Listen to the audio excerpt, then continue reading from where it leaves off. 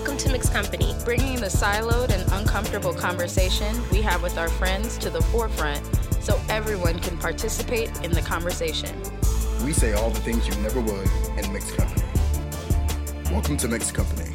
All right, well, I'll go ahead and kick it off, guys. So we have a special guest in here too. So if you guys haven't listened to us before, this is Mixed Company Podcast.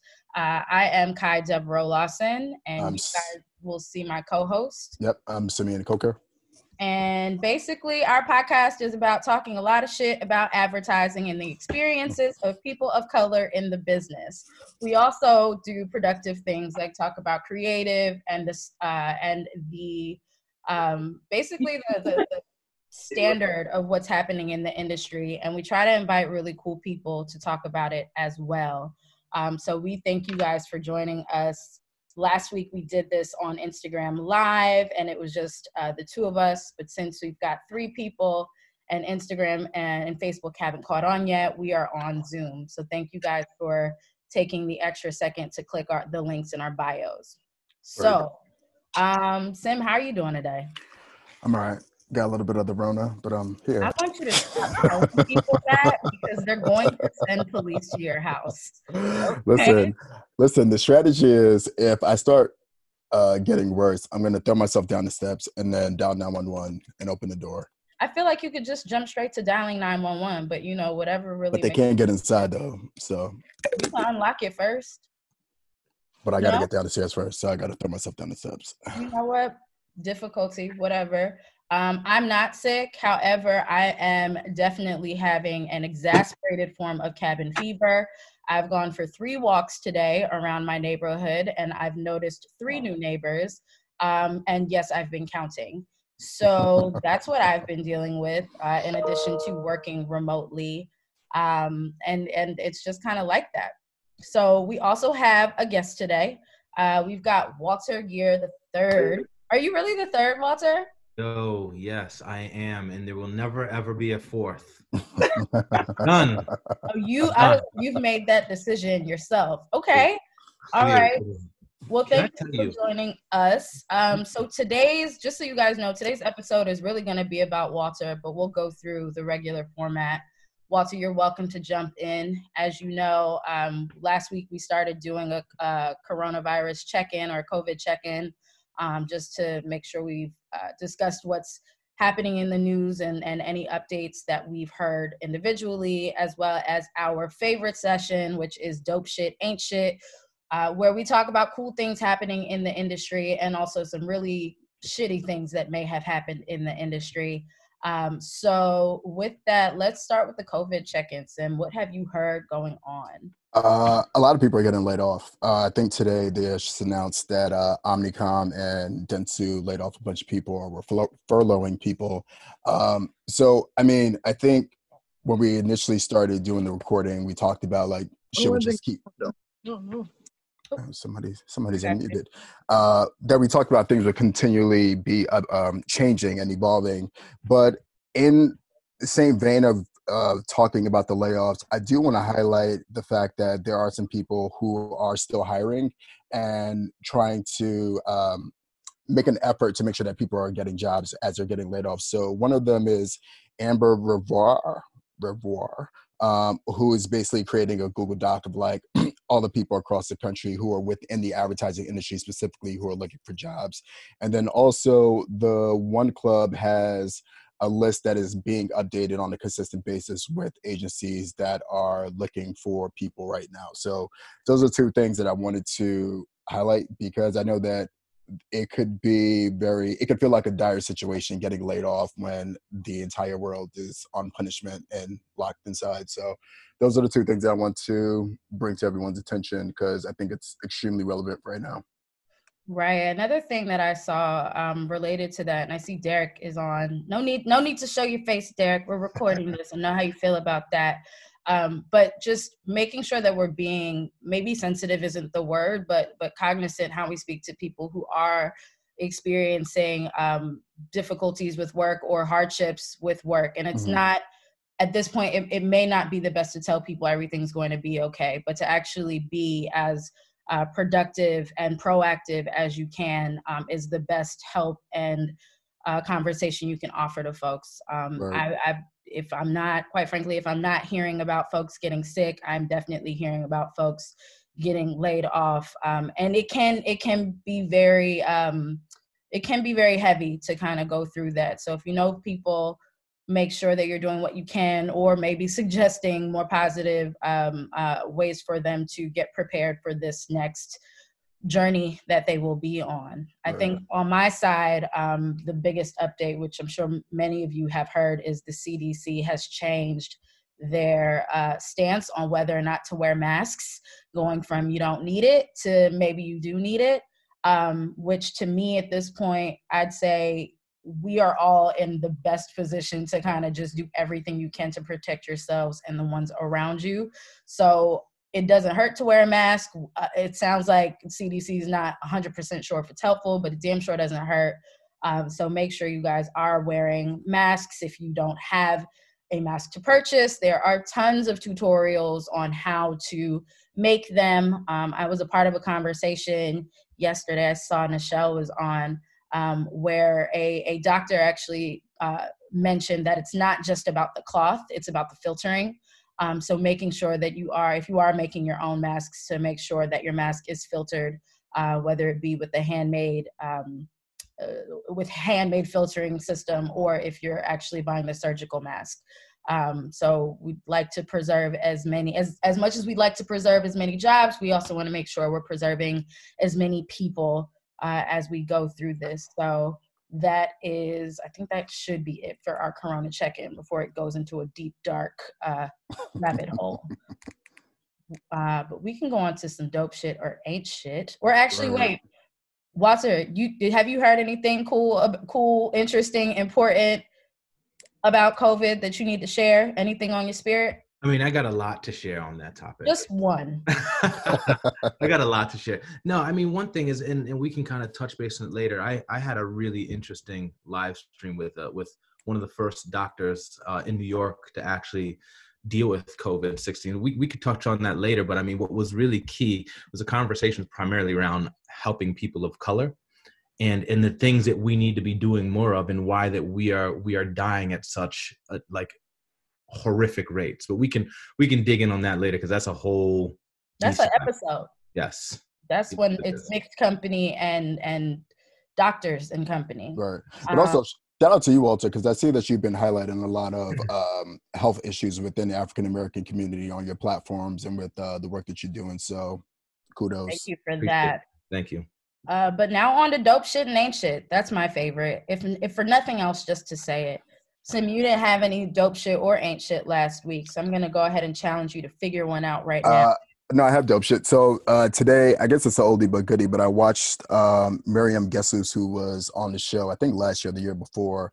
I rewatched her talk from, I think, Ecuador, which is basically about conscious creativity. And I don't want to say that she's a prophet, but she kind of dropped some bars on that stage where that basically came to fruition. She said in 2020, there will be a global awakening that will basically cause people to really take a real good hard look at advertising and the people who are leading it. And here we are, we're in the middle of this pandemic. And I just wanted to shout her out. But also on top of that, there was a agency in Brooklyn called Mass Event and Design that is doing some dope shit. They're, to her point of Miriam's point of, creating from within with empathy and all that shit. Mass Event and Design has been, they were one of the first agencies to start creating the protective wear for coronavirus.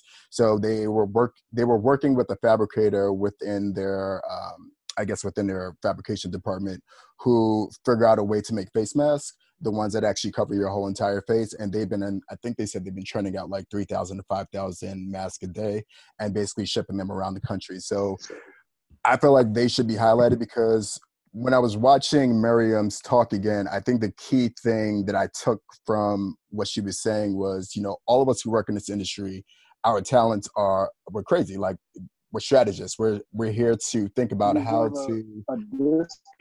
Let me go ahead and get that. Yeah, somebody needs to be mute. So everyone who works in this, we are strategists, and whether you're a copywriter or a designer, like, we can use our talents to fix some shit. So shout out to Mass Event and Design and Miriam Gessus for being the plug on highlighting what people need to do right now.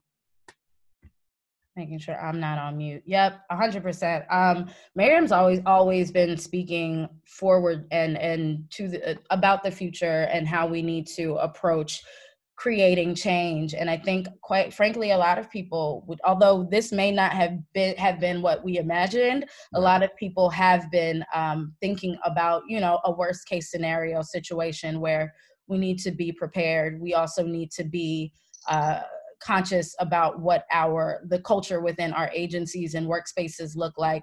And yeah, she kind of called it. She said by 2020, we were going to need to get our shit together. And lo and behold, Q1 2020, people out here, including myself, trying to figure out how the hell to get our shit together.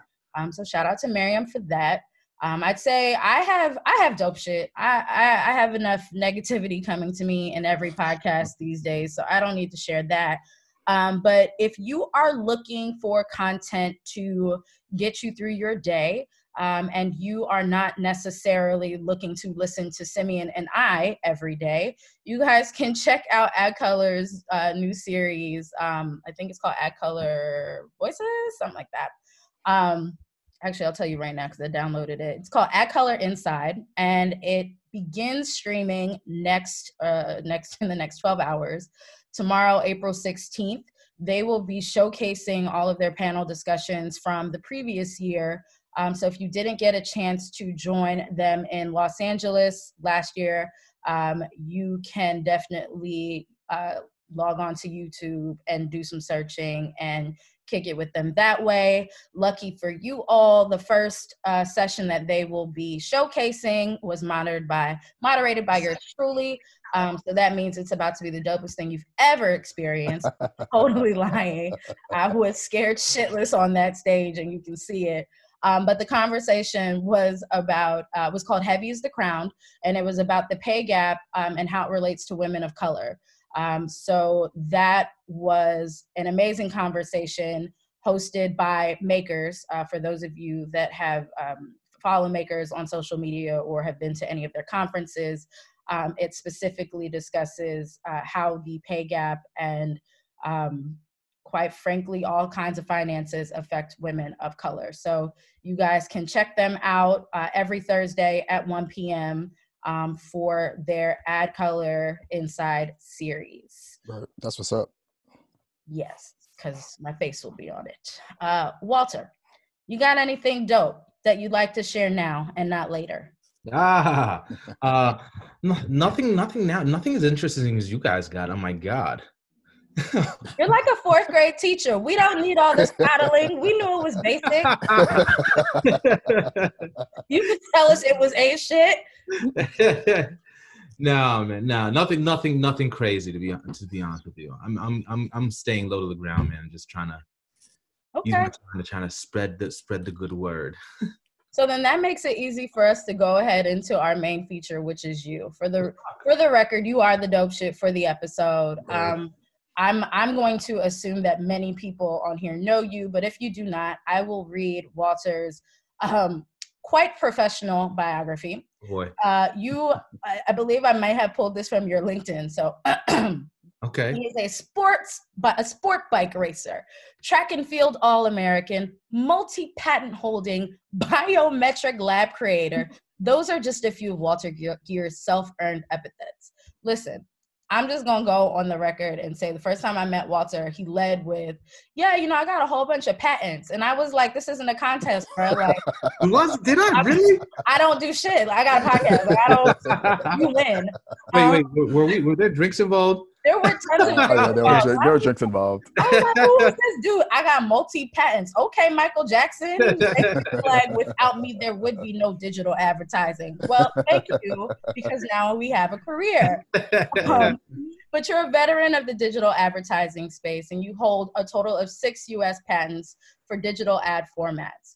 Also, it says here that you've developed ad products and implemented creative strategies for a variety of publishers and leading technology and media companies, including, but I'm sure not limited to, Google, Viacom, New York Times, and MySpace.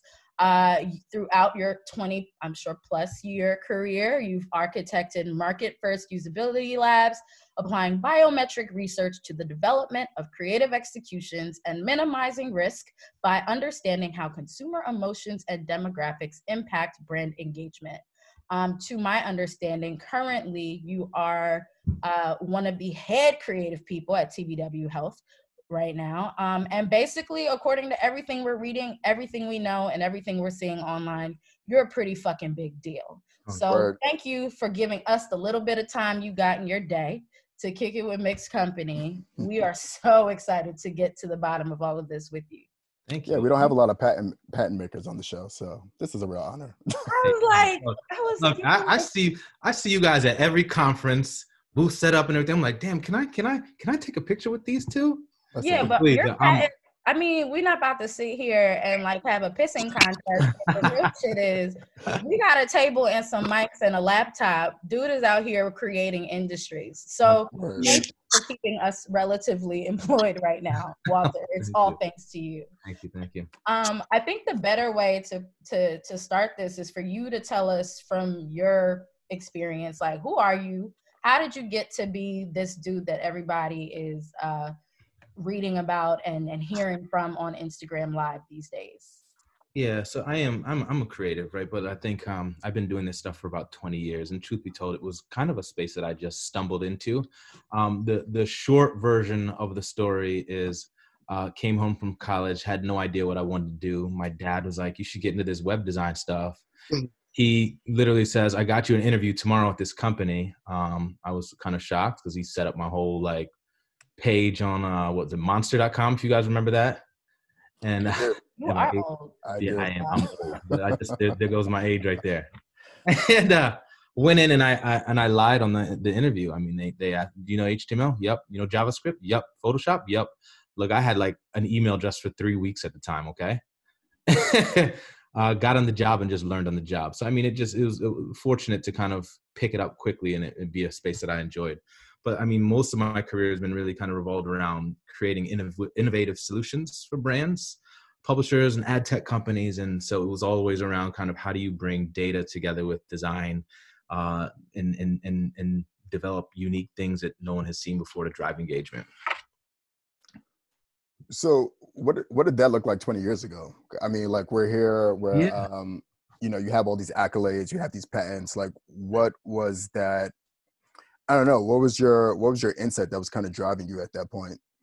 I was inquisitive, and I think you'll find a lot of people that do innovative things are just inquisitive. They're people that question things, right? And I always, at heart, like to build things. So when I went to the New York Times in like 2001, I was their very first rich media hire, right? Like it was like when like flash banners and everything were coming on. No one knew, what was what, and they were trying to figure out advertising. Like 6 months into the job, me and still are. Yeah, we still are. We're all trying to figure it out. Right. But it was like 6 months into that job, we came up with what's probably now the most annoying ad creative in the world, right? Like, how many times you go shopping for, let's say, a pair of Kai shopping for shoes, Louboutin, right? Then you go to Instagram, Facebook, you go to all these different apps, and those ads follow you everywhere you go. It's called sequential messaging. So I was part of the few people that actually helped invent that. So, I mean, it was easier to kind of do innovative stuff then because it was kind of people just throwing shit on the wall and hoping it sticks. Now it's more difficult, I say, because we now care more about the consumers and kind of like what we're doing and being intrusive and so on and so forth. So basically, y'all didn't give a fuck back then? Nah, I did not give a fuck. I mean, it was like pop-up, like, come on, how many times you go to a site, you get like 5-6 pop-up shits coming in front of your face. You can't find the page you were previously on. It was fun times. That's actually really funny. I obviously TMI and being inappropriate is being on brand for this show, but that just reminds me of trying to hide like your porn pages.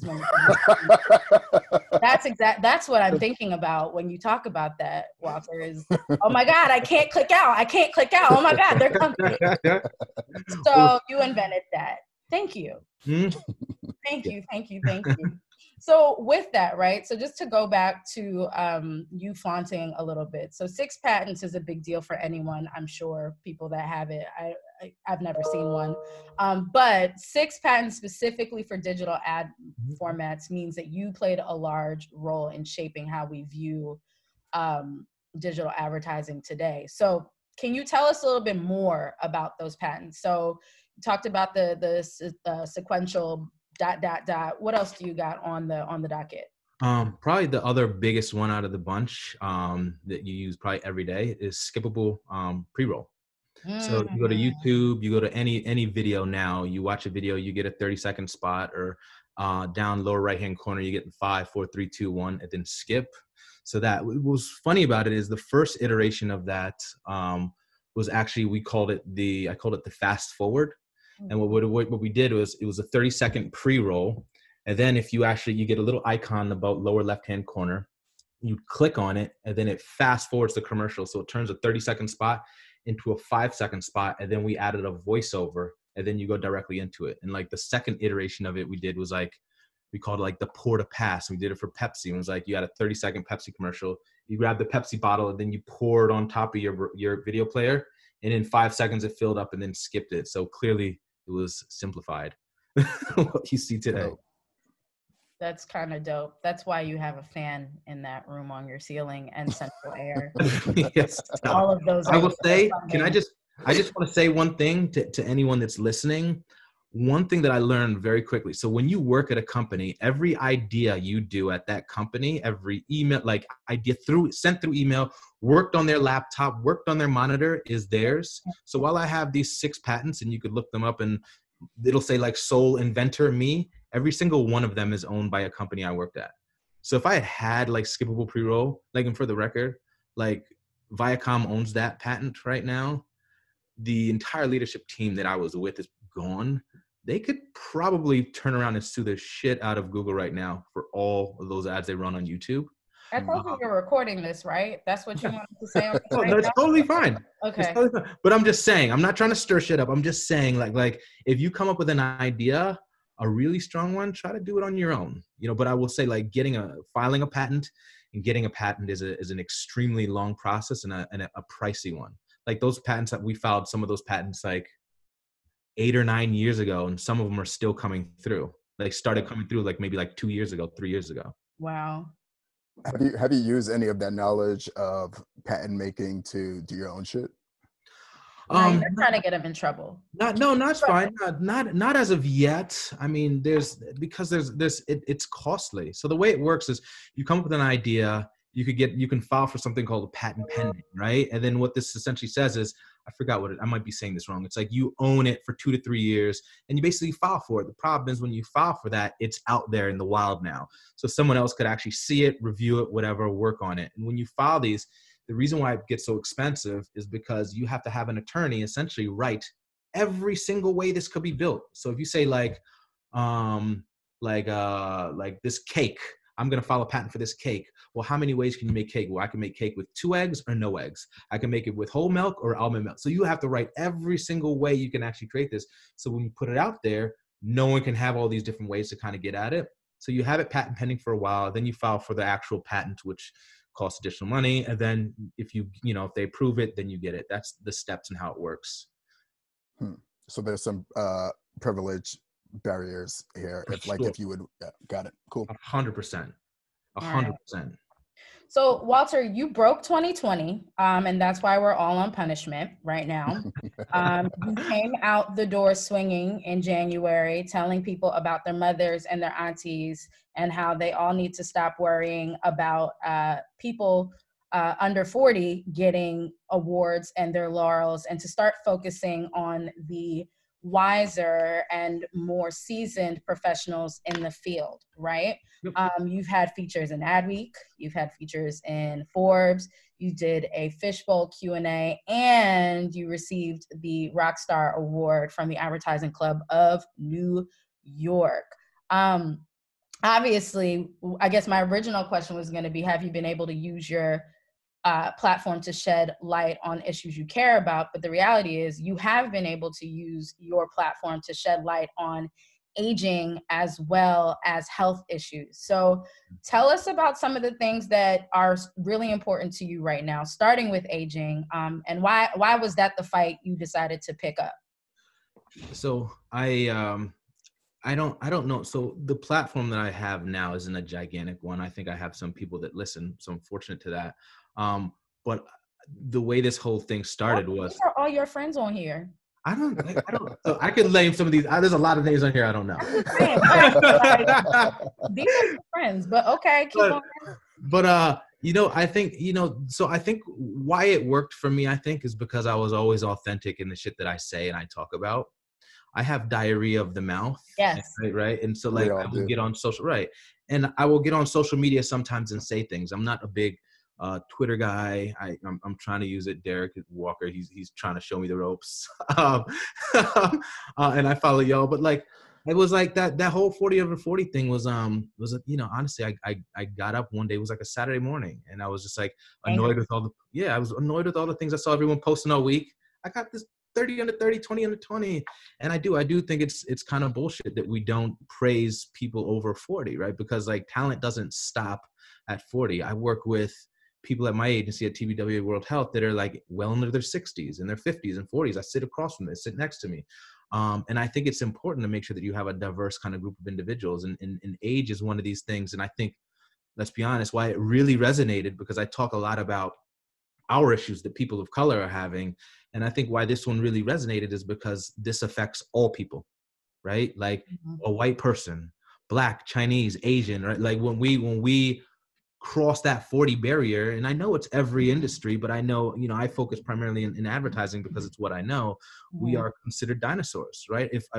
If you haven't made it to a certain level, if you are not at least a vice president by the time you're 40, you lose your job today, with this COVID shit, and you go out and try to find another job, you're 45, 46, 47, and you're looking for a director or a manager or whatever, senior it's a wrap. It's not happening, right? Because there's a stigma attached to it.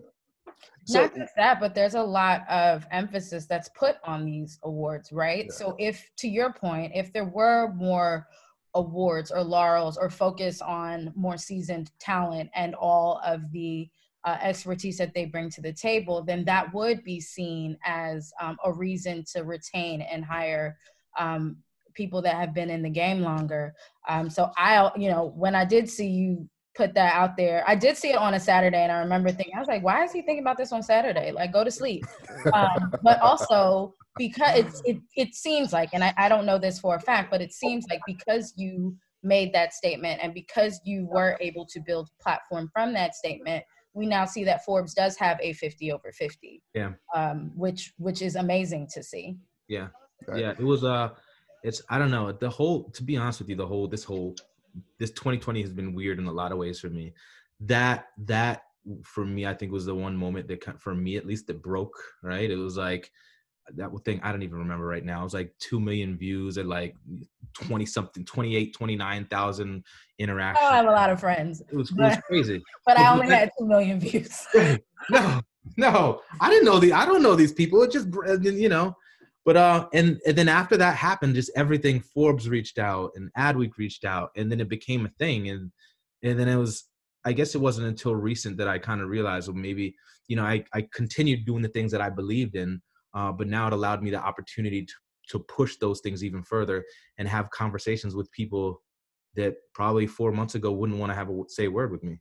I wouldn't say 4 months ago, maybe a year and a half ago, because you definitely have been doing a lot, I would say, in the last year, especially you've been at TBWA 2 years? A year now, yeah. A year now? Yeah. So I think even with you moving into that role, again, as a man of color, a Black man at that, stepping into a creative leadership role, and then quite frankly, just saying whatever the fuck you feel that's on your spirit, that the ancestors are guiding you to say, has been really exciting to see, because even I would say in our experience, sometimes you just got to say the obvious shit for people to really get it.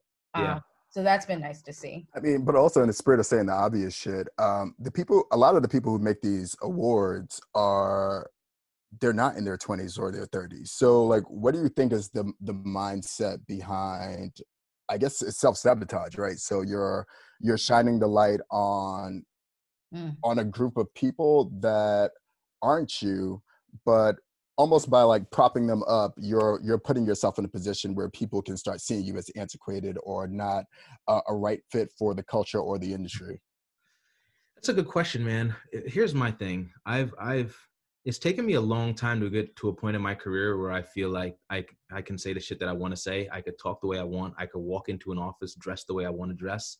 I think that it's not until you get into that point in your career and in your life where I'll say, at least for me, where I at least feel as though now I'm doing shit that actually matters. And I feel like when I became confident in myself and who I am and doing what I want to do, it, for me at least, allowed me to do some of the best work that I've done in my career. Mm-hmm. Right. So I know, and I could go off a list of people, I'm not going to do that here, that don't like me. Right. Because I also talk shit about chief diversity officers. Right. Yeah, right. It is what it is. Right. And I know, and I'll be honest. And I know I walk into rooms where there are plenty of people that look like you and I who give me the cold shoulder because of some of the shit that I say. But I say things because it's the fucking truth. I talk like when I talk about chief diversity officers, like there's plenty that are great. But when I say things like a lot of them are out there shucking and jiving, right? It's the truth. So, and I don't say this because I'm trying to piss somebody off. I say this because we, Black people, right, people of color, need to do more with helping each other. And just because you got a shiny title or a nice car because you're chilling at Cannes, like that doesn't mean that's not helping. That's not benefiting the next person. So when I look at myself, you know, it took me a while to understand, I'm one of probably less than 10 people, you know, that have a CD title that are SVP and above in the agency world, which is absurd. But I use now my platform to help other people, like to send the elevator back down. It's important. So when I go out and the things I say, when I go on social media and things, you know, everything I do is about how do I help us and how do we kind of allow these people to come up and get to where we're at, right? Maybe when I'm 50 and 60 and I can't get a job, it's one of these people help me get a job. Right? No, I mean, I think there's something interesting about what you're saying, because I think one of the tones or the things that we've been talking about for the last couple of months are leaders and them people leading with empathy and not ego, right? So this whole idea of, you just gonna keep quoting me, friend. I'm with the shit. You a real ass friend. Listen. I don't you want to be quotable? I love it. This is all I have these days. Thank you. You're welcome. But this idea of leading with empathy, I think that's where people actually where the leaders start to rise, right? Because people actually see it, they feel it. When it's authentic, people know that you ain't about the bullshit, right? And I think ultimately at the end of the day, part of the reason why, you know, what you said took off is because it resonated with people. Like people felt like you were speaking for them, as opposed to some of the D&I officers. Unfortunately, when you're leading from a place from a place of ego, it's hard to connect with people because you're not on the same level as them, or you actually don't even want to be on the same level as them indirectly. Yeah. Also, I get it too, because as a chief diversity officer, like your voice is your company's voice, right? So you do have to be careful with the things you say, right? And again, like I know there are plenty of great chief diversity officers. I work with them. Don't backtrack now. You said what I'm just saying there are plenty of good ones. I'm just saying right. I'm just saying, right? My point is that we all need to be doing more, right? If you're in a position of authority, like you owe it, because look, none of us, like I got to where I'm at because of the help from other people, right? And truth be told, I'll be honest with you, it was 4 people in my career that helped put me where I'm at, and none of them look like me. Right? So but I was fortunate enough to have people that believed in me, and I was fortunate enough to have people that brought me along the way. People that reached back and said, "You need to be a vice president. Come this way," or "I'm going to make you a senior vice president. Come this way." So, you know, I'm just saying we just need to do more. So let's kind of go deeper into the aging conversation for a little bit before we transition over to health. What do you feel are the key characteristics that we're missing out on because as an industry, culturally, we don't value professionals that have been doing this a long time? I mean, I think you hit it on the head, right? It's talent. There are people that I work with that are older than me that just know a shit ton more than me, right? They're going to know more than us. They've been at this longer than us, right? Just because I've been driving a car for 15, 20 years, whatever, doesn't mean that I might know it better than the guy 34 years ahead of me. So, you know, that's the biggest thing, right? Is just there's so many different areas of talent that we could tap into that we don't. Now, to be clear, I think part of this is also that you look at a resume and you look at the kid with 5 years and you look at the person with 30 that are both interviewing for the same job. A few things come up. One is like, oh gosh, do I really want to hire this old person? Let's be honest. I'm sure that's what happens, right? Say that? Do they? I don't say that. I'm just saying that's what happens. Like they think, are they going to vibe here because they have to connect with everyone? Are they going to, fit in? But then there's also that, well, this kid that's been doing this for 5 years, I could probably get away with paying him 50. The guy with 30 is going to probably want 120, right? Mm-hmm. So then it comes down to a salary thing. So look, I'm sure it's all of that. I've always felt that it was more of a power play to not try to hire somebody that might know more than you, or that is probably less likely to be manipulated in the way you can manipulate more junior people, or influence. So maybe manipulate is a harsh word, but influence people.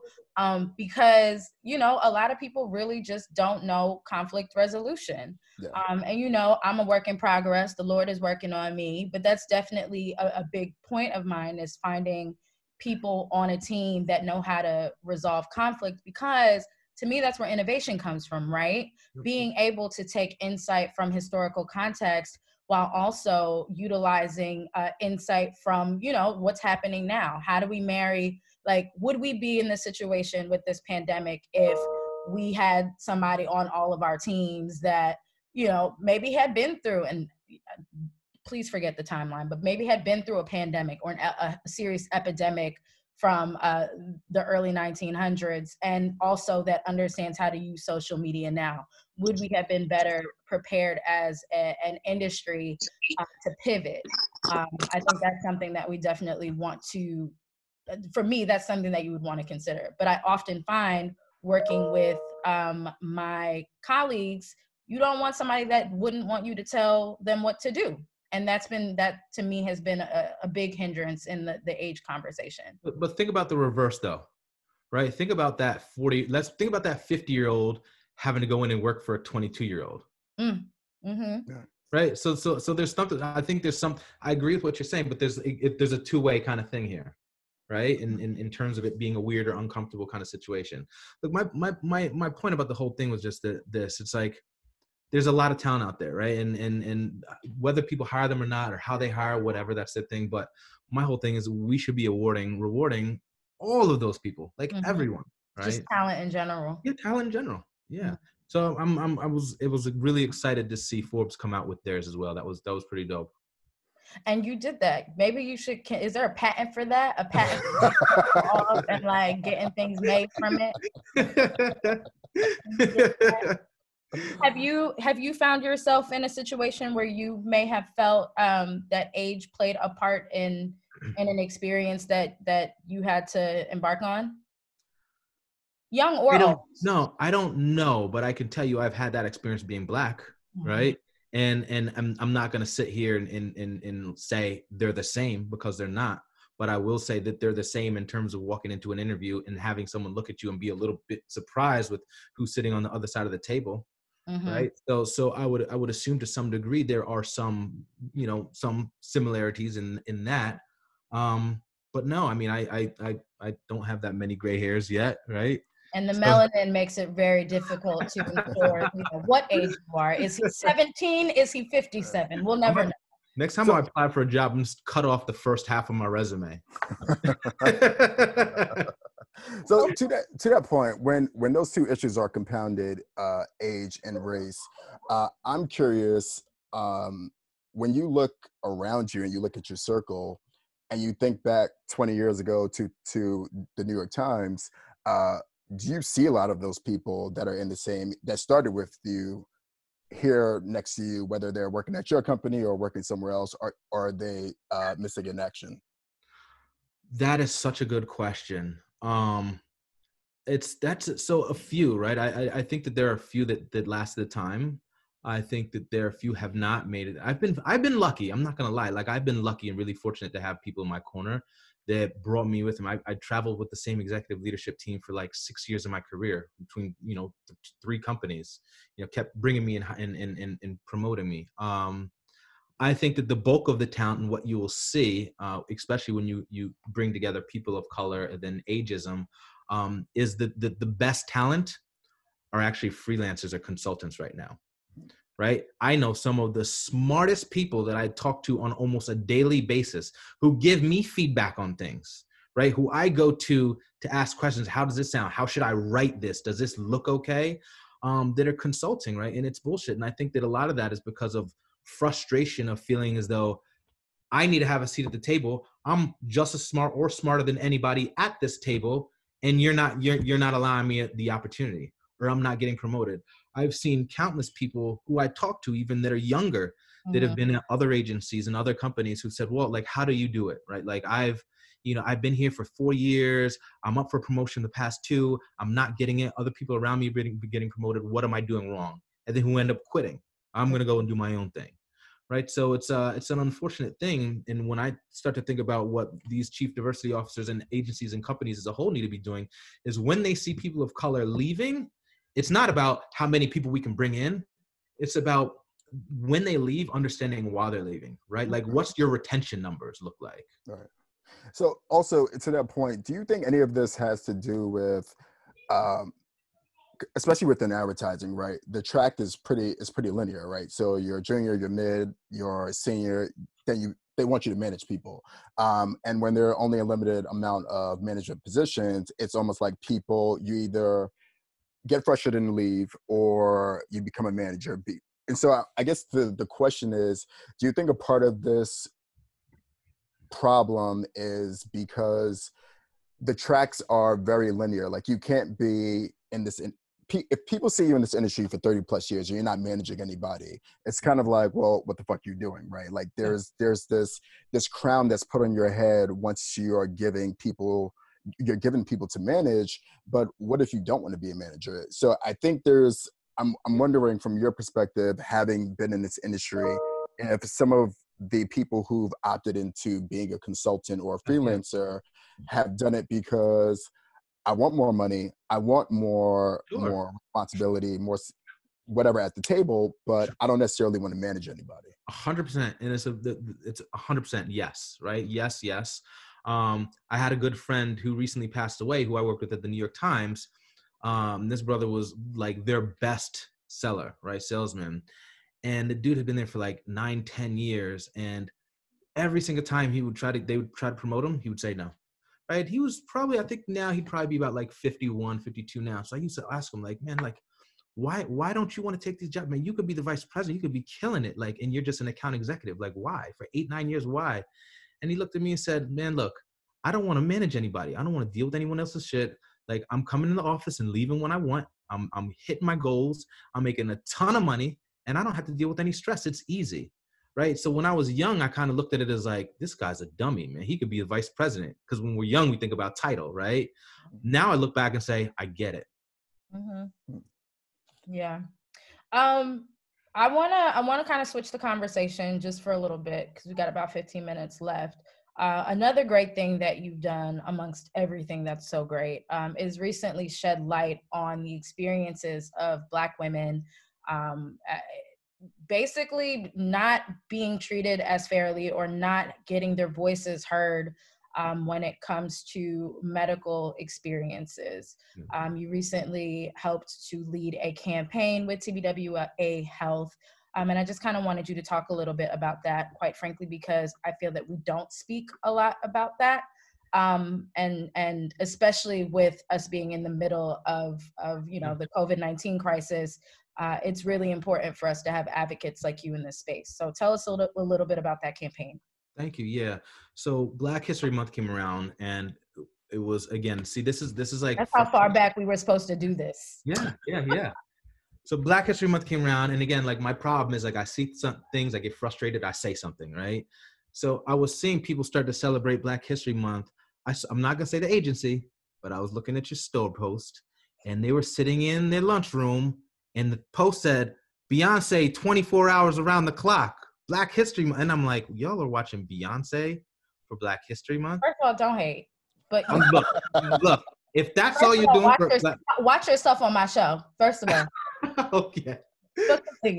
Look, but and then you see the typical like fried chicken, and you know what I mean, and string beans, and like this is good. So look, like had a conversation with my colleagues, and two of my colleagues, Wally and Brian, and you know, it was Wally kind of inspired it. Brian kind of like took it to another thing, and then I came in, and then we were like, we need to do something. How do we activate an audience? The truth is, there are facts out there. Like African American women are 3 times more likely to die giving birth than a white woman, right? I am, you know, black people. Like I am, I will die with like X amount, I forgot how many, a few years less than a white person, like 10 years less than a white person who has the same job, same salary, live in the same area. I could go on for days with these facts. And the problem with facts is facts are numbers on pages. Mm-hmm. Right? Like it's easy to gloss over. So we said, well, what if we actually did a campaign around these facts, but allowed our Black employees to tell their stories, right? Because when we talk about advertising, it's about, I always go back to Maya Angelou's quote where she said, people won't remember what you did or what you said, but they'll remember the way you made them feel. So advertising is about how do you elicit an emotion from someone. So we said, if we can have these people show like these 2-minute stories of how they were affected, we could perhaps change the way people think and feel. So we called that initiative hashtag Black Health Now. And it essentially addressed the ongoing racial bias and systemic racism that's built into the healthcare system that is essentially leading to poor health outcomes for Black people. Like in Black Americans, we are at greater risk for preventable medical complications and death. So for every single day for 2 weeks, we released a story across social media. You know, it was interesting to see it kind of take off. Like immediately, like Adweek picked it up, Ad Age picked it up, MMM picked it up. We had started 693 conversations on social media, 2.9 million impressions. It was good. It was a thing. 2 million again. Okay. Yeah, it was good. But the thing is, it was, you know, I don't care if it reached 10 people, right? If it made people sit back and think wow. And my point with the facts and numbers and seeing shit, it's everyone knew police brutality existed, but it wasn't until we saw that video of Rodney King that everyone said, oh, this is absurd, right? So it's about showing people, right? Like what they're going through and what we are going through. How does that relate to what's happening these days as we are in the throes of this pandemic? Again, you know, last week we are seeing all of the headlines about African Americans are experiencing higher death rates due to coronavirus. It hit my family as well last week. Right. So how do we relate what you've done with that campaign to what's happening today? We had a second round of our campaign that we were supposed to launch. COVID hit, and then we put it on pause. It was last week, Monday, I woke up, and then this is all over the news, the numbers and everything were coming in, and disparities. And then our colleagues, we basically hopped on a quick call and well, we have to do something. We have to kick this thing off again. So the idea was, again, it couldn't, okay, so we understand what's going on. We don't know everything about it, but what if we drove a little more awareness around this? We debunked some of the facts or some of the myths and presented some of the facts by bringing in some experts to talk about this. And it broke my heart. I was pretty emotional going through this because when you see the numbers, it was in Chicago, 72% of people who have died from COVID-19 are Black. We make up 30% of the population. Louisiana, 32% of the population is African American. 70% of us are the deaths, or coronavirus deaths. Mm-hmm. I forgot what city was last week. It was 100% of deaths that came in were African American. Mm-hmm. Right. So we decided, all right, well, what can we do? I reached out to a few people, and I got one of the first doctors to ever deal with COVID in New York. He lives in New Rochelle, Dr. Edward Lathan, who got on, and we did a live this last weekend, and we talked through everything, and it was amazing. And the 5 things he ended up with, the results, and we're going to be putting the video for this online tomorrow. Then some of the facts across social media was, number 1, he was stay home. Everyone needs to stay home. Simple stuff. Number 2, wash your hands clearly, 20 seconds. Number 3, if you leave the house, wear your mask. But here's some other big ones. Smokers, you are at high risk, right? That goes for weed too, because when we inhale, you're giving that thing a ride straight down to your lungs. And when COVID hits your lungs, that creates COVID pneumonia, and that's how people are dying. But the bigger piece for African Americans is we need to do a better job living a healthy lifestyle. right? That is eating better. That's like let more greens, less meats, drinking plenty of water. He was saying simple stuff like making sure you're getting 6 hours of sleep. Right. Right. So yeah, it's a fucked up thing that we're being so impacted. But and again, I'm just using my platform to give people these tools and show people and talk to people about what's really out there, because a lot of us thinking, well, I can't get, black people, we can't get sick. This is not going to be us. And then black people, we, you know, in inner city, we live in intergenerational homes where we have like kids, parents and grandparents. Yep. And the 16, 17-year-old kid who thinks I'm not going to get this anyway, who's hanging outside smoking weed with his buddy, pass the blunt to the next man, pass it, comes home and then gives that to grandma. Grandma then goes in the ICU and now the whole family is sick. Yeah. No, I know that story. This is real.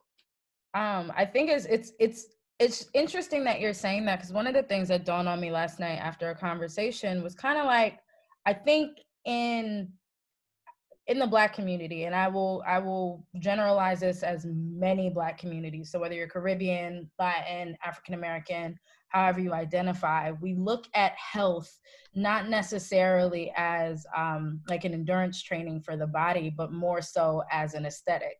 So you want to be thin, you want to, you want to look like Idris, or you want to look like Rihanna, and all of those things are great. And one of the things that crossed my mind is that it was never about conditioning your body or being healthy to look away. It's conditioning your body for worst case scenario, i.e. what we're in. So what does that look like? What does that look like while we are staying home? Somebody else called out yesterday on another call, we got to start telling people what to do. It's not just stay home. It's about what to do while you're home. And how do you condition yourselves? How do you train yourselves? How do you prepare yourself for either, whether it be a second round of this, or if this ever happens again, to ensure that more of our bodies and more of our health experiences are able to withstand these kinds of conditions that, quite frankly, we can't see.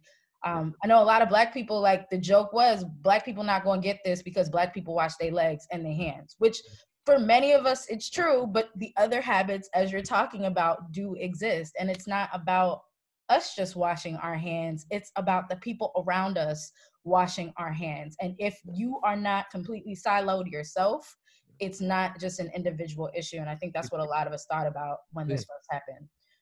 So I'm glad you brought that doctor in, and hopefully, you could share that link with us so we can share it on our platforms as well tomorrow. Indeed.